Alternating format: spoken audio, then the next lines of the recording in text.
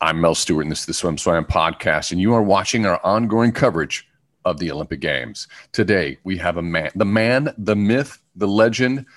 This guy anchored the most famous Olympic race in swimming history. Today, we have Jason Lezak. What's up, buddy? What's going on, Mel? Thanks for having me on.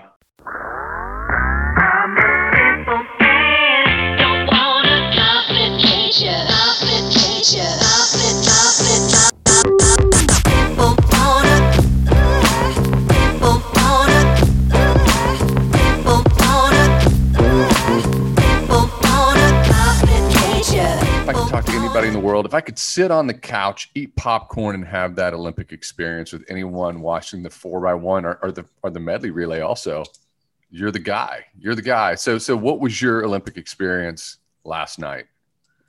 It was great, actually. We sat down as a family for the first time. We were able to watch. I know it's not the Olympics, but the kids have been competing at the Junior Olympics the last 4 days. So last night we were home in time, finished up to be able to watch, and it was great. I mean, they had a good time. They're starting to get into it a little bit. The boys are 9 and 11, and my little one's 5, so she wasn't quite there, but it was a lot of fun to see it. Duly noted. So as a dad, you're just making it home just in time to watch the Olympics. I like that. That's fun. As it stands right now, we Team USA 3:08.97 could not get past the 2008 world record anchored by you. You were 46 flat. Is that correct? Yeah. I mean, shame on me for not having the exact to the 100s, written on my wall in my office, but I don't. So you guys were 3:08.2. So it's, you were there. They were coming within striking range. And in all fairness, not fully suited. Italy's big surprise, getting the silver, 3:10.1, and Australia looked like they were going to eat it, and they went from 6th to 3rd with Kyle Chalmers anchor. The bronze, 3:10.2. Russia, whoa, buddy, big goose egg, 7th. A lot of people picked them to win. A lot of people said they were a threat to at least win. And who's Vlad Morozov? He's a 47.6 flat start. His relay flying start was a 48.1. Everyone wanted Kalishnikov to really. They thought he would do it. We kind of had a window into him not being able to do it with a big double from European Championships. He's been a 47.3 flat start. He was at 48.4 after 20 minutes after going 52.2 in the 100 back. So those are some high level data points as this relay stands. What are your thoughts? Just initial thoughts. Well, I mean, if you want to just leave it with you're talking about there, Russia, they were surprisingly, 8th place coming in. They hardly even made it into the finals. And knowing that they were going to make a couple switches, I actually thought that they still would be a player for maybe winning or at least getting a medal. So that was kind of a shock for me. You saw 48 there on the anchor, and I was expecting a 46 or something like that. So it goes to show, I mean, not everybody's Superman. Not everybody can come back 20 minutes after a tough swim and do it again, right? It takes, a select few can do that. And I know in my experience back in my day in 2012, my last Olympics, somebody was left off the relay because of that double. So, it's a tough call. But moving on to the most important stuff, USA, it was amazing. I mean, Caleb set it off and put us in the lead exactly where we needed to be. And, the two guys in the middle did their job, both great relay splits to keep that lead and put Zach in a position to not just win, but I mean, you saw him just take off on the field, which was amazing. And, you said Italy was a surprise, but I mean, they're the top seed going in and they've had great 100 freestylers for the last several years. So I don't think it was really a surprise, to be honest. And I mean, the only surprise to me was Russia not getting there for the medal, but Team USA, came up huge. And in my history and all my relays, the times that we won, it was a team effort, right? And that's exactly what they did. It wasn't one guy, winning that relay. And as you saw, it was pretty amazing. I mean, Caleb went up there and gave his medal away to Brooks, who actually helped them qualify. And, I've been on both ends of that, right? I've swam on the prelims and I've also been just in the finals as well. So, I know what it takes. It's more than just the floor. And it's a team effort. Since we have you, what people really want to know is, we get this Olympic experience. We get we get the same experience. We get the build up from world championships, all those international meets. Then we get the Olympic experience through the lens of NBC, and they're telling us what's going on. What's going through your mind when you're in the ready room and you're staring everybody down, and then you're parading out and you're behind the blocks. What's really happening there? It's can you get us inside that bubble? Well, I mean, everyone's got their own little approach in the ready room. But I think the relay side is a little different because you got your 3 other guys that you're with, and you're dialed in together. Sometimes when you're on your own, I mean, personally, I would be out there, looking around, seeing what everyone's doing, and actually getting a little laugh about, how crazy some of these people are to prepare, right? And I had to be that guy that was just chilled and laid back. But when I'm with my teammates, I'm socializing, I'm talking. And at the biggest stage, I mean, in 2008, when, I really felt like for several years, we didn't really come together as a team. So, I was team captain, and I gave the little pep talk and, it made a difference. I mean, I think you bringing that team together and bonding together, whether you're best friends or not, you can put some of those things aside. I mean, it's just one race, and you're doing it for your teammates and for your country. And if you can understand that, you're going to take it to that next level. And I think that's what it takes to win at the Olympics, is not just 4 guys just swimming great swims, but 4 guys swimming great swims to that next level and doing it together. And when you want it for more than yourself, you're going to show that. And I think last night, all 4 of those guys showed that.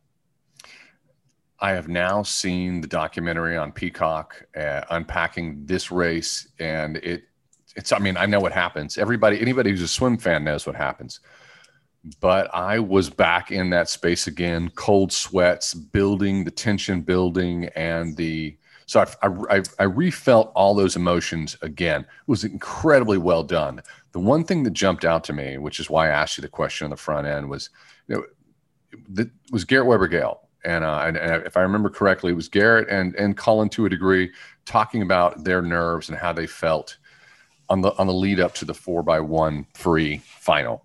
And they basically said, you stepped in and you're like, you led.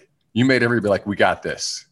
And yeah. Finish. You want to go ahead and finish? No. It's and here's the thing. You and I know so much about swimming. We know so many inside stories. Sometimes I don't know if what I'm thinking is a part of a narrative that I'm seeing as media, or if it's part of the storylines that we share with each other, just traveling around the world.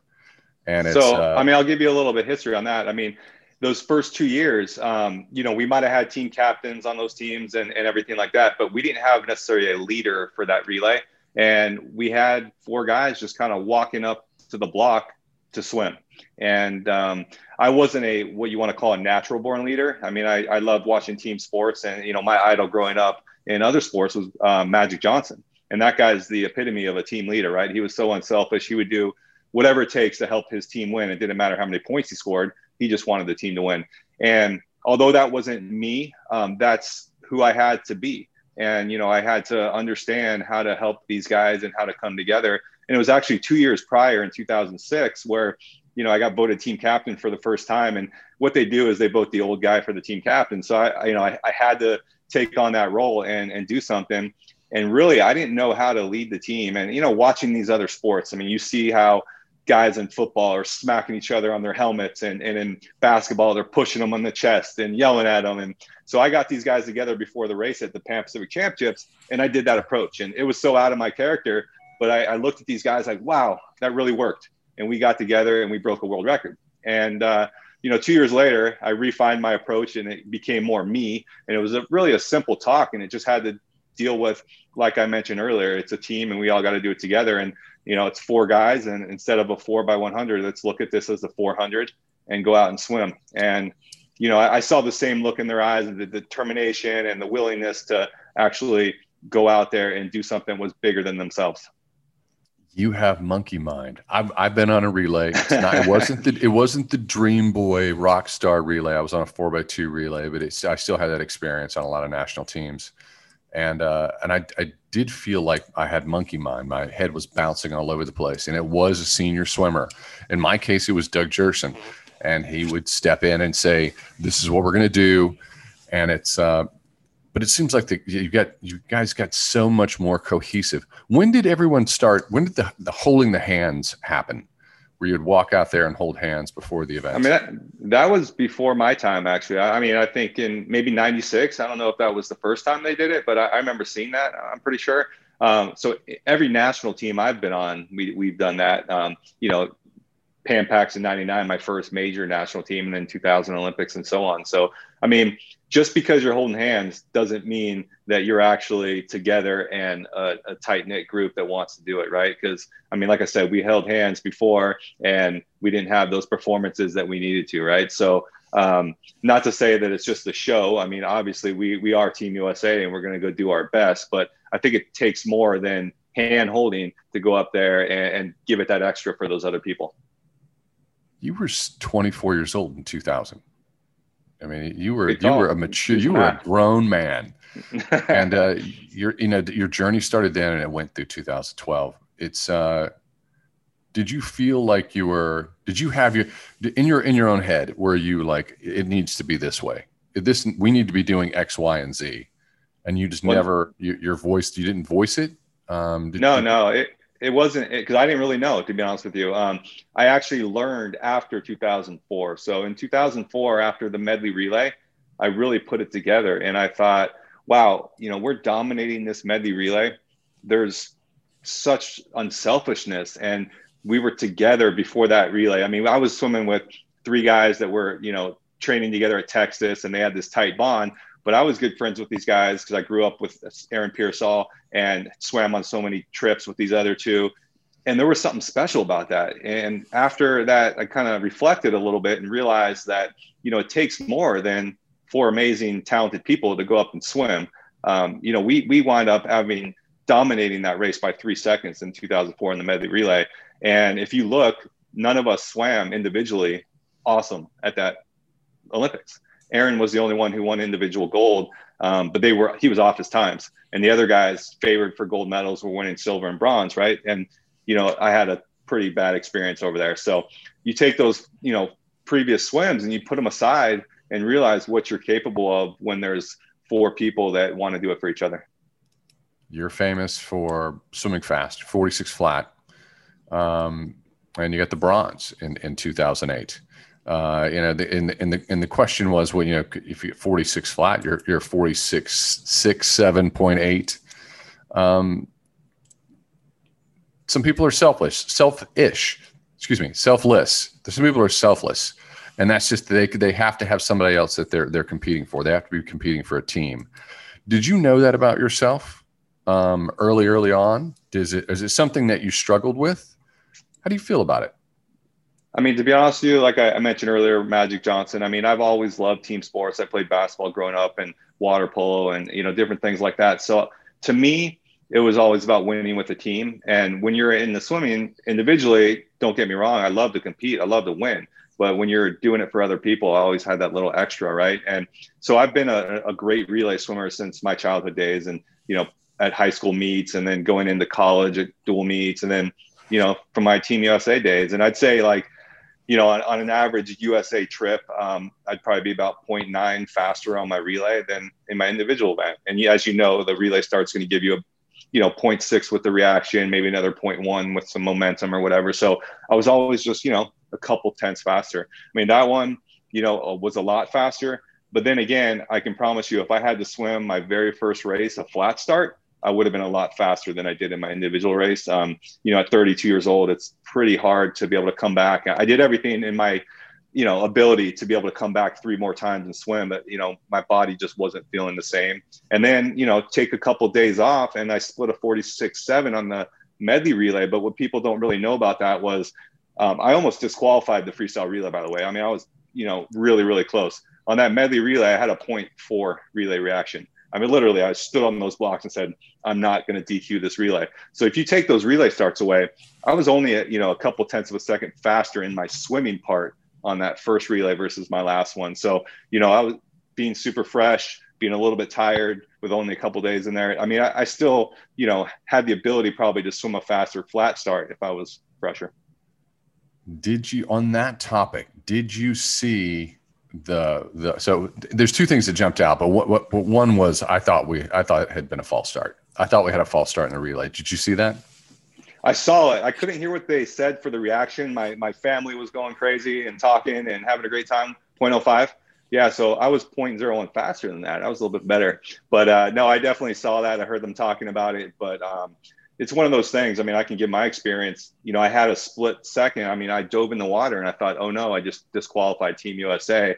But with my experience and I was able to talk over those thoughts and get it out of my head as quick as possible. So I'm assuming, you know, when you're at that level and you've done this over and over again, you're able to do that. And that's exactly what he did because, you know, had a great split. Do you feel like Apple's is picking up the mantle? I mean, he's dropping some monster splits. 46.6 is that's legit.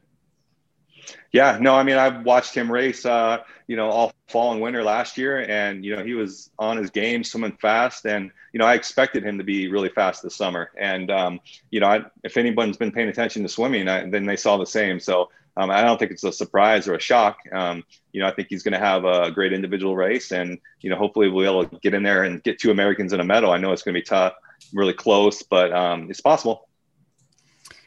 The one other thing, I'm not a sprinter. I hate sprinters. I've always hated sprinters. I'm jealous of them. But we train way more than two flyers, Mel. Come on. I was a little jarring when Dressel led off and he went to 47.2. It looked like he was galloping so much. I've never seen him gallop that much. He looked like he was bouncing up and down. What was going on there? I think he was watching some video and trying to copy my stroke, you know. I think I had the biggest bounce you would ever see. But no, I mean, to be honest with you, I don't know. You know, it looked a little different, like you said. But then again, you know, he has a lot of swims ahead of him. And, you know, in 2016, although he is a veteran, you want to call him that, he's been to so many amazing, you know, world championships and over. And he's only been to one Olympics and only swam that one relay, right? So he's coming into this, it's a completely different ballgame. You know, the pressure is on, and whether he's putting it on himself or not, I mean, the media and everybody else, they're expecting him to win the most medals for Team USA. And I think, to be honest with you, he got that first swim out of the way, and it's going to be different from here on out. I mean, 47.2 though, come on, it's still an amazing swim. I mean, you're 0.3 of a second off his best time in the world record, but you know, I think with those expectations, I think that was a great one just to get it out of the way. They won a gold medal. I think a lot of people put too much emphasis on times, especially at the Olympics. I mean, yeah, you had mentioned that world record, and, you know, we still have that world record, but I would rather have that gold medal any day over that world record, right? So I think everyone's thinking the same thing. I mean, you come to this event and it's not about competing. It's not about time, or I'm sorry, it's all about competing, not about times. Look at, you know, Chase winning in the 409. You think he cares that he was off his best time? No, he won a gold medal, like his childhood dream, right? So I think that's what it's all about here. And Caleb's a racer, and he's going to do what it takes. To put it into context, at the 2019 World Championships, Dressel led off in 47.6. And we know what happened throughout that competition. He kept dropping and dropping and dropping in his 100 free. So 47.2. He's 0.4 ahead of where he was 2 years ago. Good sign. The guy looked ridiculous at trials. I mean, he was smiling with a little smirk after every single race. I'm like, this is the biggest flex I've ever seen on television. Well, did you see he was also out in 22.2? So, you know, I don't know what he went out in when he went 46.9, but I mean, 22.2 is blazing going out. So, I mean, that might have been a little factor there. He could have maybe toned it down to a 22.4 and maybe he goes 46, right? So who knows? But if anything, I'll tell you, out of all the, you know, current swimmers I know and I've seen and talked to, I think Caleb's the one who probably studies and looks at technique, and he looks at his events and sees how his race went and tries to make changes more than anybody else. So, you know, he's already looked at it. He's already probably figured out what he needs to do next time and how to get better. So don't you worry. I mean, he's going to be fine. Kyle Chalmers split a 46.4. You know, what do you take away from that?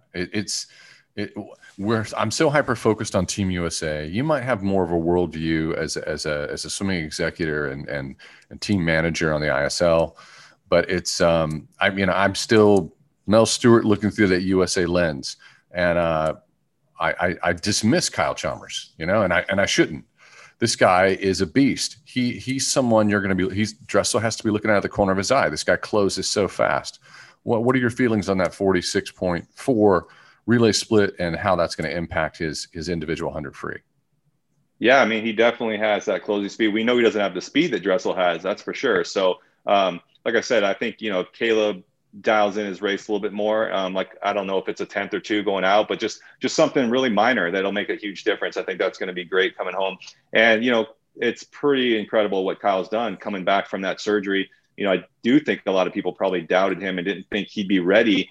You know, he posted a good time at the trials, and then he's getting even better now, right? So I've always said this, out of all Caleb's events he has here, the 100 free is probably going to be his toughest. Not to say I don't think he's going to win gold, because I do, but I think this is going to be his toughest gold because of Kyle. And, you know, you got a 16-year-old dropping a 47.3 just last month, right? So, you know, it's going to be a tight race. And then as you saw, I think they're 47.5, another one leading off. And, you know, if the Russians do what they're capable of on a fresh one swim only, you know, we got a battle there. I haven't had a chance to talk to you since David Popovici, you know, kept getting faster and faster and faster. And, you know, then it was every single thing that you saw in terms of media, particularly on SwimSwam, was what is Caleb Dressel's reaction? What is this swimmer's reaction? And well, what's Jason Lezak's reaction to a 16-year-old going that fast? Yeah, well, I wanted to see that race. That's what I wanted to see. So I went online and I kind of checked it out. And I mean, it's incredible. I mean, the guy's 16, and as they mentioned last night, I believe he said something about he looks like a kid, right? I mean, he's not like this massively strong 16-year-old, but he is, I believe, 6'3" with like a 6'9" wingspan. So, and as you watch him swim, his arms are long, you know, watching that 200, how smooth it looked. And, you know, someone mentioned like, it, you know, reminds them of Popoff and the way he swam it versus these, you know, big, powerful swimmers now. Right. So his technique is dialed in, but what's really scary, I mean, they even mentioned it last night, his start, I mean, his underwater, it's not great. His turn is not great. You look at that stuff and you say, wow, you're going to improve on that. Man, this kid is going to be going quick once he gets that and puts on a little muscle. But you never know with the muscle factor. I mean, sometimes, you know, it doesn't work for everybody, and being leaner can be an advantage, right? But just on those few things, though, he's got a lot of room. And I don't know if it's going to happen here. You know, I still think Caleb's going to win this one in the individual, but he's going to have that competition for sure. I only got two more questions for you, and then I can let you you can say whatever you want to say, but I do have to bring up these last two things. Brent Hayden, 37 years old, leads off with a 47.99. Did you see that coming? I did not. You know, I saw he, I mean, not to say he was out of shape, but he didn't look like the same Brent Hayden in the fall that he had looked like before. And then I saw him at the trials, and he, you know, made the 50. And, you know, I didn't think he still had 100 in him, to be honest with you. I mean, it was hard. I mean, at 36 is when I retired, and training for that 100 was really, really hard. I mean, it was frustrating every day to not be able to do certain things in practice you knew that you needed to do to be successful. And, you know, for him to be able to do that, wow. Brent Hayden, big flex, 47.99. I mean, he is the star in Canada. That's a pretty cool thing. I'm when I think about you, I think, you know, I've been on the road. I've been to the ISL matches. As a little child, I always wanted there to be a professional swimming league where it was so exciting and it was made for television. And the ISL experience is you get an entire week of the Olympics in a match, and you really get it covered in 2 days. So how is this Olympic experience for you after being so immersed in ISL? I mean, watching it on TV, you know, I'm still an American. I still love my country, and I'm still cheering for these guys, right? So as amazing as ISL is, and you know, I think it's taken so many to another level, you know, there's something about watching and cheering for your country as well. So the one thing I want to ask these athletes, though, is, you know, at ISL, we have a show. As you mentioned, I mean, we got the lights, we got the music, and even no fans last year. You didn't feel like you walked out to no fans. I mean, it was something. It was energy. I want to know what's going on over there and how these guys are getting up to swim. I know in a relay situation, it's different because you have your whole team there behind you and you're ready to go. But in the individual race, I mean, it looks like it would be tough. And I can swim fast in a time trial because I've been in my home pool and jumped in the water, nobody around, and swam fast, but not as fast as I can swim when there's a crowd and there's energy. And yeah, so I'm interested to see the reaction from some of these people and how they feel about that. But like I said, I mean, ISL is taking swimming to another level, but also cheering for your country, and it's a great feeling. On the swim swam side, we were calculating the traffic levels, and we do this. We start tracking this, years out, and we track the run, and we can usually guess what's going to happen. But there's a couple gears, and the one gear is it's just an event. There's no records, and there's no world records, and we sort of know what that is. It's meh. And I would say that the excitement and the energy level. So we're tracking higher, but I anticipated it being a little bit higher, and the excitement level will be a little bit higher. Particularly, but we reached it with the 4x1 freestyle relay. We reached a peaking point where I'm like, oh my God, swim swam is going to be taken down. It's just buckle under the pressure. We want those moments at these times in history, and. But what's your feeling watching this? It's you're looking at it through the lens of still being an athlete, and it's like, hey, this is there's no fans. Where are they at emotionally with their energy levels? But as a fan watching on television, what do you think the experience is? I mean, I think it's different for me because not only am I a former Olympic swimmer, but I'm a sports fan. I mean, I grew up watching the Olympics, and it was something a part of me, right? So. Which is why I had the dream to go do it. And I actually was able to go in '84 and watch it live. But just being able to, be a sports fan, and there's something about like a patriot as well. I want my country to do well, and it makes me proud to see Team USA win a bunch of medals, right? So I don't know. I don't know what other people are thinking, to be honest with you. As far as I think a lot of people are upset, as far as the Olympic whole experience, how it got canceled, and then it came back, and then they're talking about maybe canceling again. And I think a lot of people just got kind of annoyed with the situation, and it is what it is. But you still have your diehards. I mean, your people who are really into their country and really into sports, they're still watching.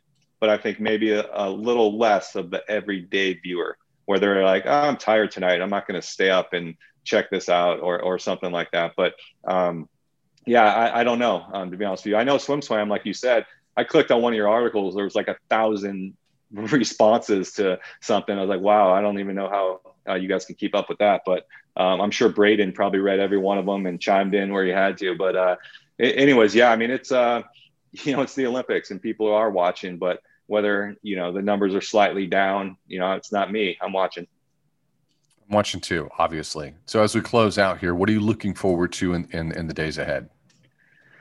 I mean, coming into this, to be honest with you, you look at paper, and I always tell people I hate looking at paper because, like I said, Russia, they should have won that relay. You put it on paper, they should win. But, Team USA didn't have the numbers and didn't have what you would expect a normal Team USA to have. And then they go out there in that first, day and win 2 medals in the 4 IM, and then, 2 medals in the other 4 IM. And you're like, wow, I mean, this, we know paper doesn't matter. And, there's something about stepping up, representing your country, and doing something special. And I think they started off on a good tone, and I can kind of relate that back to 2000. You know your history, but I mean, when Tom Dolan and Eric Vett went out there and went 1-2 in the 400 IM, it kind of set the tone for the rest of the meet, right? And I think that's what they're doing. And we're going to probably see, I don't know if you want to call it surprises, but we're going to see a lot more Team USA medals, I think, now than what I actually anticipated happening. And, I love to see it, and I'm looking forward to all of them.